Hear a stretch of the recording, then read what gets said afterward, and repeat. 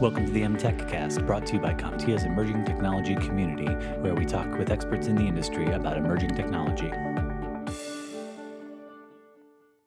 Hello and welcome to CompTIA's MTech Cast, where we talk about all things emerging tech with the people bringing these fascinating new technologies to market. MTech Casts are brought to you by CompTIA's Emerging Tech Community, an ongoing forum that looks at new and emerging technology that improves business outcomes. Feel free to join us at comptia.org/communities. My name is Jim Hamilton, and I have the pleasure of welcoming Jim Blasingame, who's a small business expert, futurist, keynote speaker, author and small business columnist, to talk about the wild world of ethics and what happens in our new emerging technology world. So Jim, welcome to the podcast. It's great to have you. Hi, Jim. I'm glad to be here. Thank you for inviting me. So your focus is on ethics in emerging tech. Tell me, why is that important to you, and why should it be important to us? Maybe some of our listeners think, really, is ethics that important in emerging tech? What are your thoughts? And of course, emerging tech is an excellent word, a term that you guys use. I prefer to think of it as digital leverage, because if you think about it, Jim, for 10,000 years, our world was analog. You and I are analog, and we always have been, always will be as human beings. All of our world, everything around us was analog. Nothing digital about the last 10,000 years of human existence. And so everything we created was analog. And so here we are, analog beings in an analog world. God is in his heaven. All is right with the world. Nothing could go wrong, right? And it was. And other than a few people breaching equilibrium, a few bad guys breaking equilibrium, which we wound up, putting back into place with what I call the passive forces of our ethical world. Other than those things, everything was fine. But then now we come to a time in our history where our leverage is not analog. It's not horsepower. It's not miles per hour. It's miles per second. It's thousands of miles per second. It's billions of bits per second. And that's digital leverage. And the reason there's so much anxiety right now, we're still analog beings requiring analog ethics, but we're living in a world that is increasingly using digital leverage. And there's where the problem is. As we come together, as we converge, Jim, as those forces, human analog ethics and our expectations converge with increasingly faster and more powerful digital leverage, as those two things converge, that's where our increasing anxiety is. When I travel around the country speaking to audiences, and I ask them, do you feel that you're increasingly anxious about technology? I've never had hands go up so fast or so completely in the audience as when I ask that question. It's really amazing, and we're seeing it in the marketplace right now. The news media is full of these kinds of stories, with Facebook, with Google, with what the Europeans are doing right now. The whole Facebook Cambridge Analytica scandal that happened a while back. These are all examples of what I talk about in the book, and to try to help people understand that we're expecting digital leverage to do something it is not capable of doing, and that is be ethical. If you don't put ethics into digital leverage, you won't get ethics out of it. Okay, so you gave some really good examples there of the Cambridge Analytica scandal, certainly with GDPR coming in Europe, and these various things, and it is creating angst. Even laws can't keep up. You think about autonomous cars and just the legislation that needs to be there and the ethical decisions. So I get it, and I think our listeners would get it. How do you see this transition from analog ethics to digital ethics playing out over the next 5 years? Are you optimistic, pessimistic, or cautious? What do you see? At the moment, I'm not optimistic because people still aren't understanding. Jim, I think what's happening is we're looking for answers to questions that have never been asked before. That's interesting. So give Whenever, us, whenever you and I have in the past, whenever in the analog age, whenever there was leverage delivered, a machine was turning, a vehicle was moving, a hammer was dropping, scissors were cutting, wherever that leverage was happening, there was a human nearby to apply ethics to that. People don't realize how much ethics we have imposed on our analog leverage over the last 10,000 years. And we expected, and we've done it so long, we've been doing it so long, it's innate in us. We don't think about it, and that's the problem. We don't even think about the analog leverage that we use every day. So if we're not thinking about the analog leverage that we use with analog ethics, I should say, with analog leverage, if we don't think about that, how are we going to think about digital leverage and the requirement for digital ethics? If you think about it, your emerging tech, as you call it, how much of that tech works hour after hour, 24/7, 365, without a human being nearby? A lot of it, right? a lot of it, yeah. Well, who's there to when decisions have to be made, when humans have to be taken into consideration, who is there to apply that digital ethics? No one is there, right? Yeah. We haven't figured out how to install trust on a 9 gigahertz nitrogen cooled 32 core processor. We haven't figured that out yet. Is not part of this issue just that humans can't keep up with the decision-making process of our technology? So, we just, like you think about AI, or you think about, you've been just talking about, just the speed at which things move. We just think at a colossally slower pace than the technology does. Is that part of the issue, that we just can't keep up to make those decisions in real time?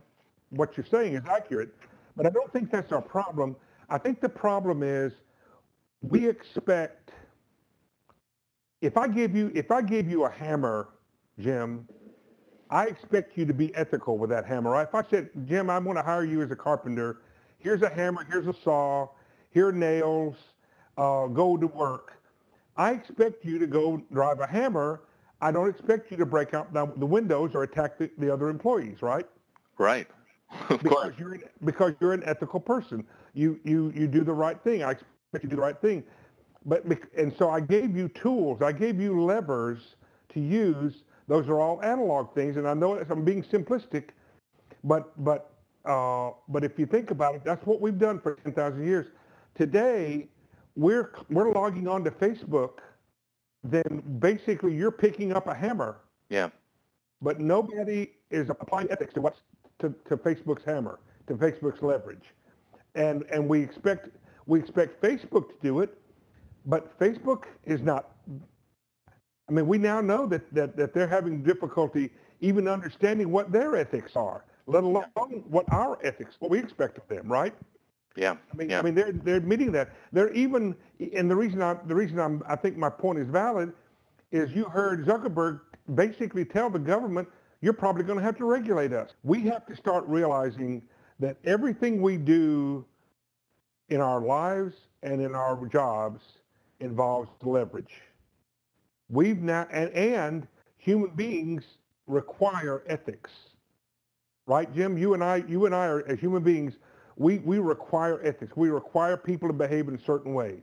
It's almost innate. We don't even think about it. That's exactly right. It's almost, and unfortunately, it's almost too innate because we don't think about it. So now here we are. We've moved into this world where our leverage has changed. Our leverage is increasingly digital, but our ethics has not become digital. And so here we are sitting here requiring the future to be ethical the way we thought of it in the past. So that's not going to work. And so we have to make some adjustments. I'm not saying we're always going to require trust. Humans are always going to require trust, but we've got to find a way to get comfortable with trust on a 9 gigahertz, 32 core nitrogen cooled processor. Yeah, super connected world, all of that. So this is probably distressing to most of the people listening to this podcast right now. And I think what you're talking about is hitting a nerve. As you mentioned, all those people putting their hands up. I mean, we just have to look at the news for the last 2 or 3 years and the things that are happening out there as a result of disruptive technology.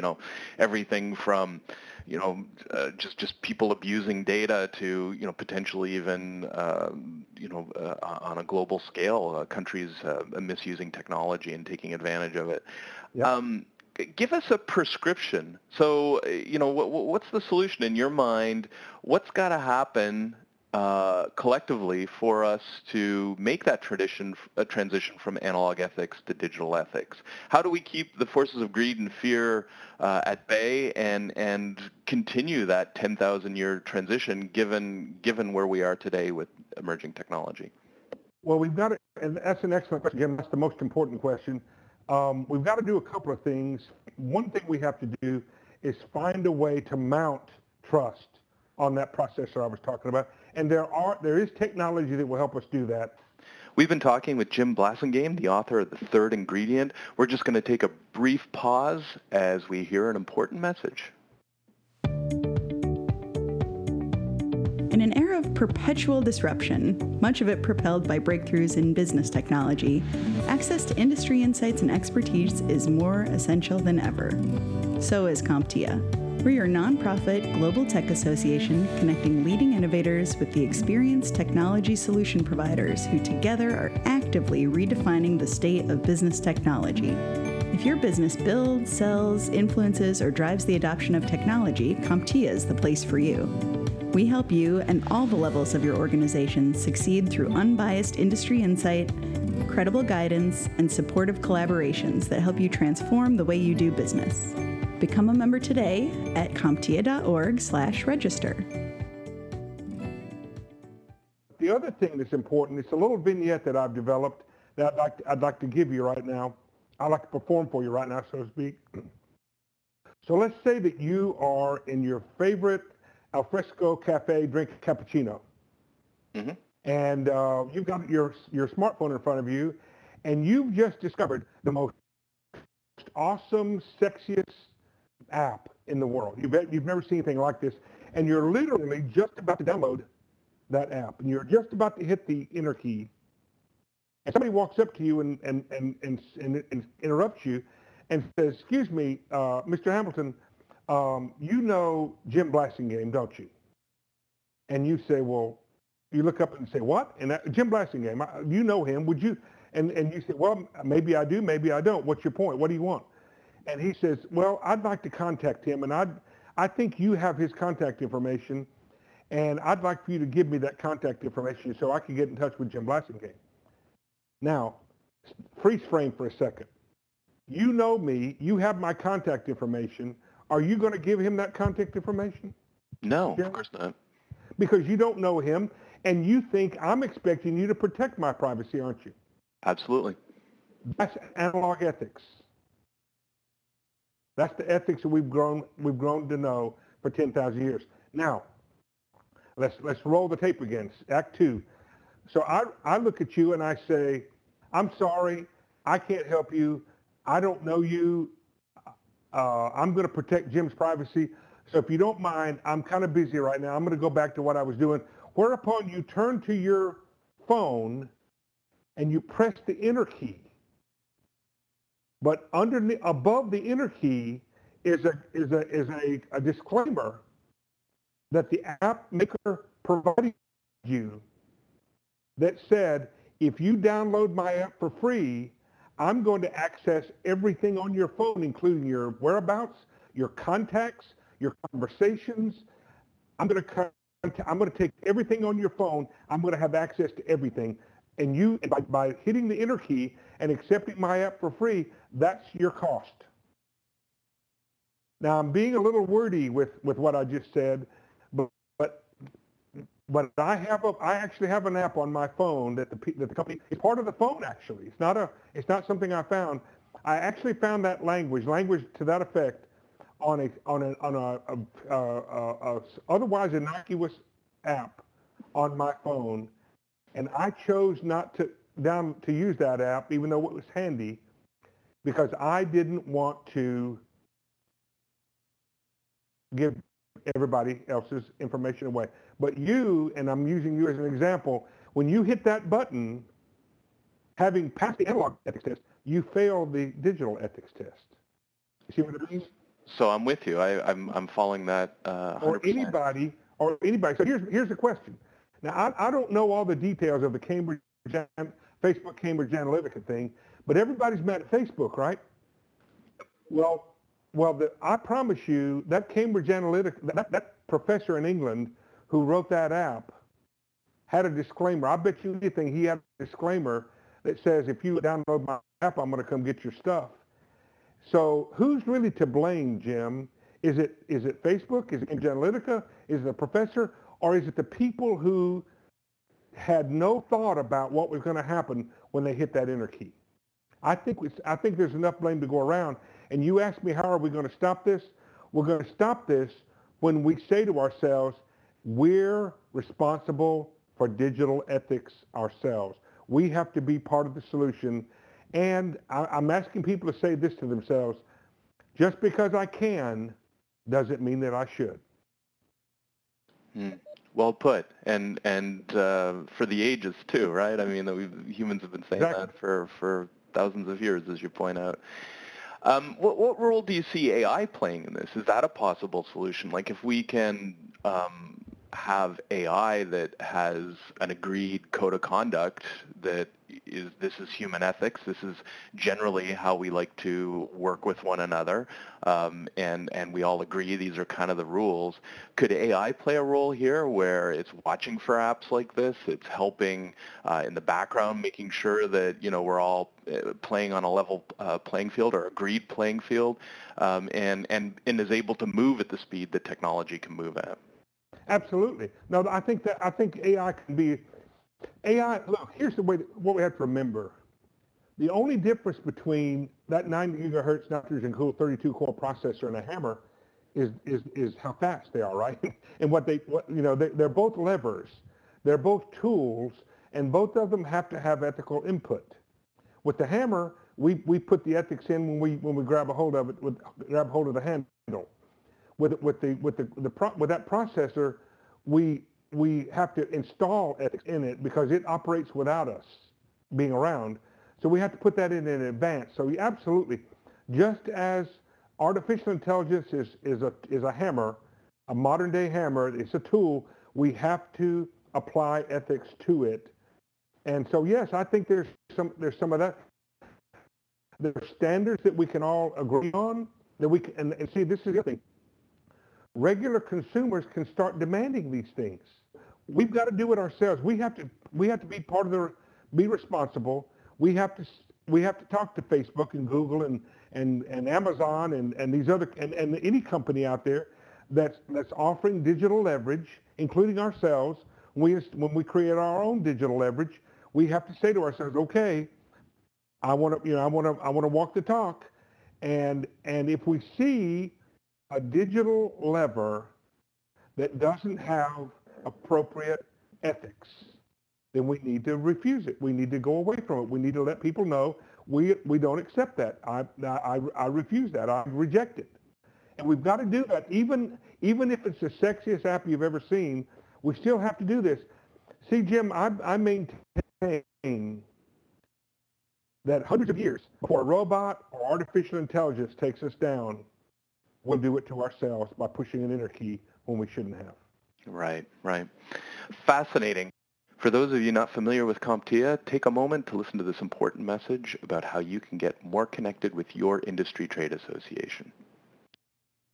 CompTIA benefits provide members with a wealth of resources that, when leveraged, result in measurable impact, helping to grow IT businesses and careers.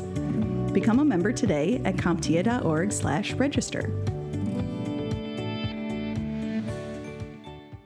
Well, we're going to wrap up here a little bit, but I want to give you an opportunity to just, take us 20 years out. This is a fascinating topic. Ethics is core to who we are as humans. Paint us a picture in the future, 20 years from now. Where will we be? How will we be grappling with this issue? What will success look like? Well, Jim, that's actually what I did in my book. I went 20 years out and I went 80 years out. Wow. And I actually have parallel universes in the book where it went one way and that was good, and went the other way and it wasn't so good. So that's all part of the ending of the third ingredient. And without giving too much away, I will say this. I do believe that we shouldn't be mad at digital ethics. We shouldn't be mad at the new technology. These are tools. They're not going to go away. But I will tell you that if we don't discover a way to converge our analog ethic requirement, that we require trust, we require ethics. If we can't find a way to converge that successfully, make a handshake with AI, with digital leverage, if we can't find a way to put those two together, there is going to be a reckoning in the future. And I'd like to say one last thing. I want people to kind of cut themselves a little bit of slack. If you're feeling overwhelmed and anxious, there's a reason for it. One thing I like to say, Jim, is we've gone from mammoth to mainframe. It took us 10,000 years to go from mammoth to mainframe, right? Right. We've gone from mainframe to mobile computing in a couple of generations. That's a lot of changes in a very short compression of time. We need to cut ourselves a little slack and understand that no human being has ever had to deal with this kind of change before. Yeah. And I think if we'll take a deep breath and realize that we also have the same leverage that's creating challenges for us, also, as it has been now for 100 years, has the same capacity to provide solutions. And I think that's what we need to realize. And it's all, what do they say, garbage in, garbage out? Mm-hmm. Ethics in. If you want ethics to come out, you got to put ethics in it. Yeah, fascinating. Well, for those who are listening, the book is called The Third Ingredient, The Journey of Analog Ethics into the World of Digital Fear and Greed. I've been talking with Jim Blasingame, the author, and it's just been fascinating to hear your perspective on this subject. So thank you very much, Jim, for joining us for today's podcast. Thank you, Jim. I appreciate that. I hope you don't mind me saying this book has won 5 international awards. I'm very proud of it. Oh, you should be proud of it. Great. Well, thank you so much, Jim, and thanks for joining us on today's podcast.